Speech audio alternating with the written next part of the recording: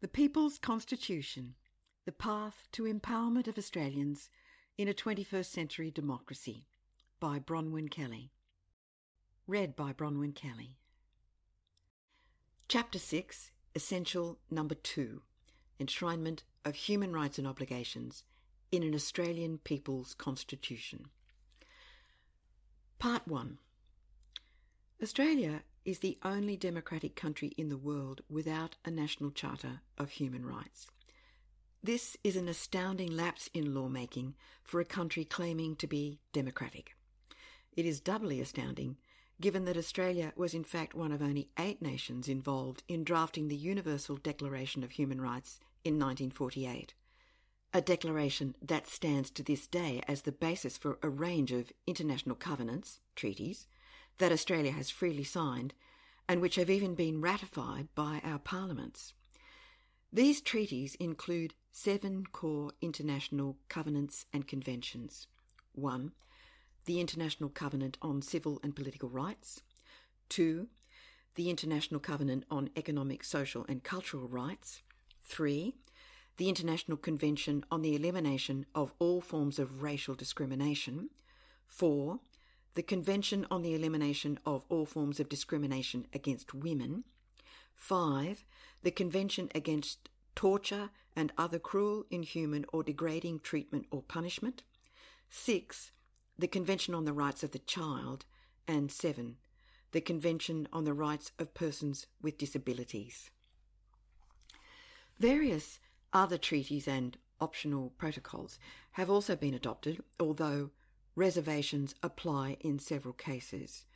For example, Australia has ratified one of the most important human rights treaties, the International Covenant on Civil and Political Rights, but has nevertheless reserved, that means withheld, its commitment to some elements of that treaty, including Articles 10, 14 and 20, which require the segregation of children from adults in prison and accused detainees from convicted detainees, compensation for miscarriages of justice, and the prohibition of both war propaganda and advocacy of national, racial or religious hatred. The Universal Declaration of Human Rights, which overarches all these treaties and is considered by Australian governments in official policy to have, quote, great moral authority, unquote, is not binding in law. However, the treaties made under the Declaration do constitute international law as far as human rights are concerned, and in acceding to them, with or without reservations, a state that is a party to any of these treaties is, at least in principle, signalling that it is consenting in good faith to be bound by those laws. States parties have different arrangements for signing, ratifying or acceding to these treaties, and they have different arrangements for giving effect to them in domestic law. For some, a signature known as a definitive signature is sufficient to signal that the treaty is binding under their domestic law. For others, like Australia, ratification may be required. It all depends on their constitutional and other legal arrangements. Even so, where ratification may be the preferred procedure for signalling a state's party's consent to be bound by the treaty, this does not mean that a ratified treaty automatically applies as domestic law. Again, it depends on each country's constitutional and legal arrangements.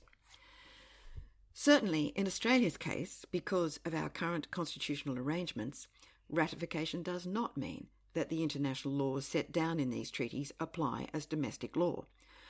On a few occasions, such as with the passage of the Racial Discrimination Act 1975 and the Sex Discrimination Act 1984, Australia has codified some aspects of the international treaties on human rights into domestic law. But in the main, it has displayed only a sporadic willingness to extend human rights to Australians in our laws and to be held accountable for abuses of those rights. This applies despite the fact that in official domestic policy, Australia accepts that human rights are, quote, universal and indivisible, unquote. Official policy from the Department of Foreign Affairs and Trade, DFAT, states that, quote, Australia considers all human rights to be universal, unquote, meaning that Despite differing cultural and religious beliefs, rights in the treaties are the inherent, inalienable, inviolable, common entitlement of all humans. And DFAT also states that, quote, Australia also considers human rights to be interrelated, interdependent and indivisible, meaning that there is no hierarchy or priority of the rights enshrined in the Universal Declaration of Human Rights, nor are there preconditions imposed on the enjoyment of some of these rights, unquote. It is noteworthy that the official Australian policy position is that there are no preconditions imposed on enjoyment of some of the rights, the implication being that the Australian government holds a view that preconditions do apply to some rights, despite their being unquestionably interrelated, interdependent, and indivisible.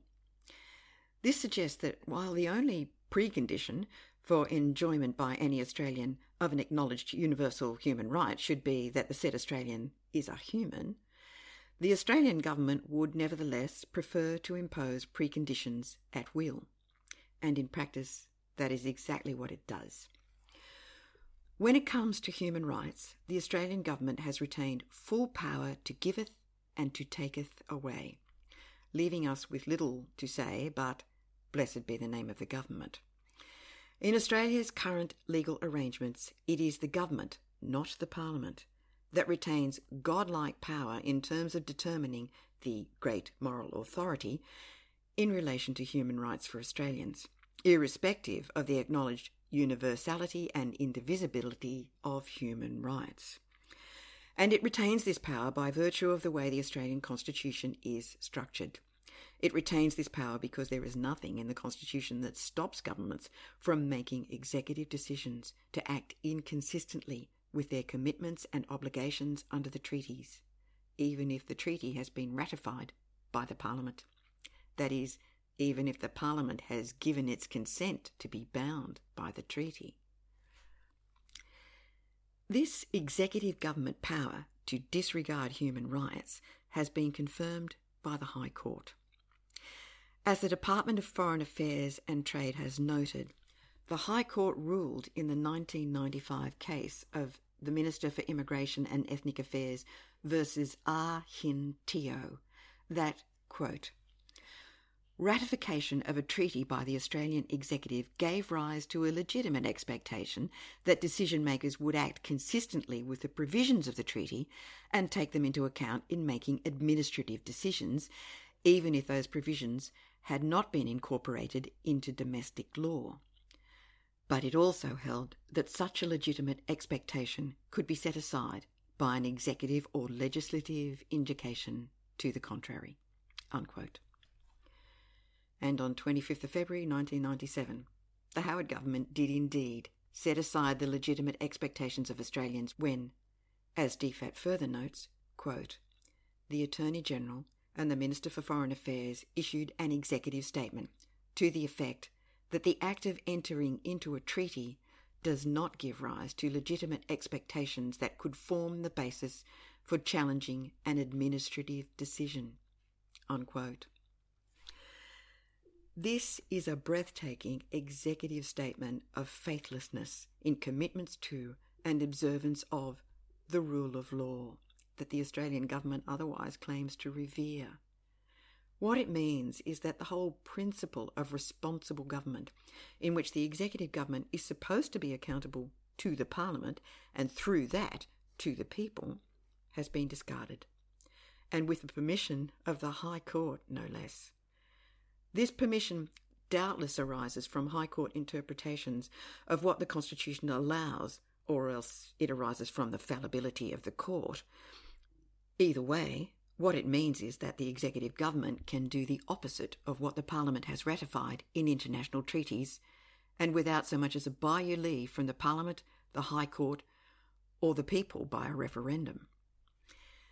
It also means the Australian government can be entirely two-faced.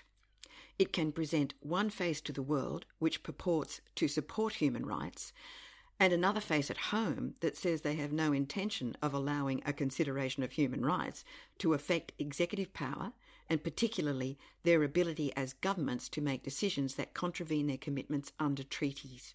In other words, at home, our commitments under the treaties and human rights themselves mean nothing.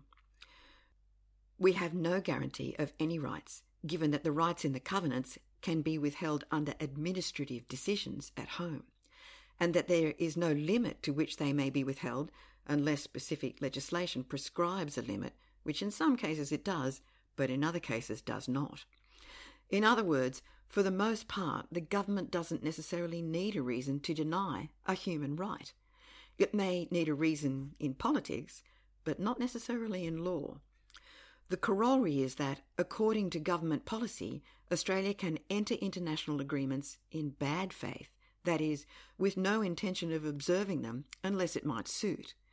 In that vein, national sovereignty means nothing more and nothing less than an installed autocracy, fully capable of denying all rights that are otherwise conferred on humans in international law. The United Nations Charter is based on the idea that member states do not surrender their national sovereignty when they become members. As I noted in Chapter 1, nothing in the UN Charter authorises the UN to intervene in matters which are essentially within the jurisdiction of a member state. Indeed, we would expect no less from a charter that is based on the fundamental principle of equal rights and self-determination of peoples. But this does not mean that international law should be flouted at the will of a member nation, and it does not mean that a sovereign nation can expect to flout international laws without consequence. A mindset within a government that says otherwise is a very dangerous thing. It implies that Australia has walked away from its determination in 1945, when it became a member of the United Nations, to, quote, reaffirm faith in fundamental human rights and the worth of the human person, and establish conditions under which justice and respect for the obligations arising from treaties and other sources of international law can be maintained, unquote. As the decades have passed, however, Australia appears to have licensed itself to evade international law and almost all its obligations under human rights treaties. In addition to pernicious executive statements like that of the Howard government quoted above, Australia has chosen to evade or cover up its abuses of the rights of other nations, foreign individuals, and Australians themselves, sometimes by means of withdrawing from the jurisdiction of international courts, sometimes by breaching legal privileges and immunities, famously in the case of the trial of whistleblower witness K and his lawyer Bernard Cleary, it did both, and sometimes by laws which are introduced with insufficient scrutiny as to their effect on human rights. It would appear that Australia has a constitution that enables all this because it prevents none of it. In the 2020s, it is now possible to perceive the impact of this autocratic mindset founded on arbitrary denial of human rights. The following section provides some examples.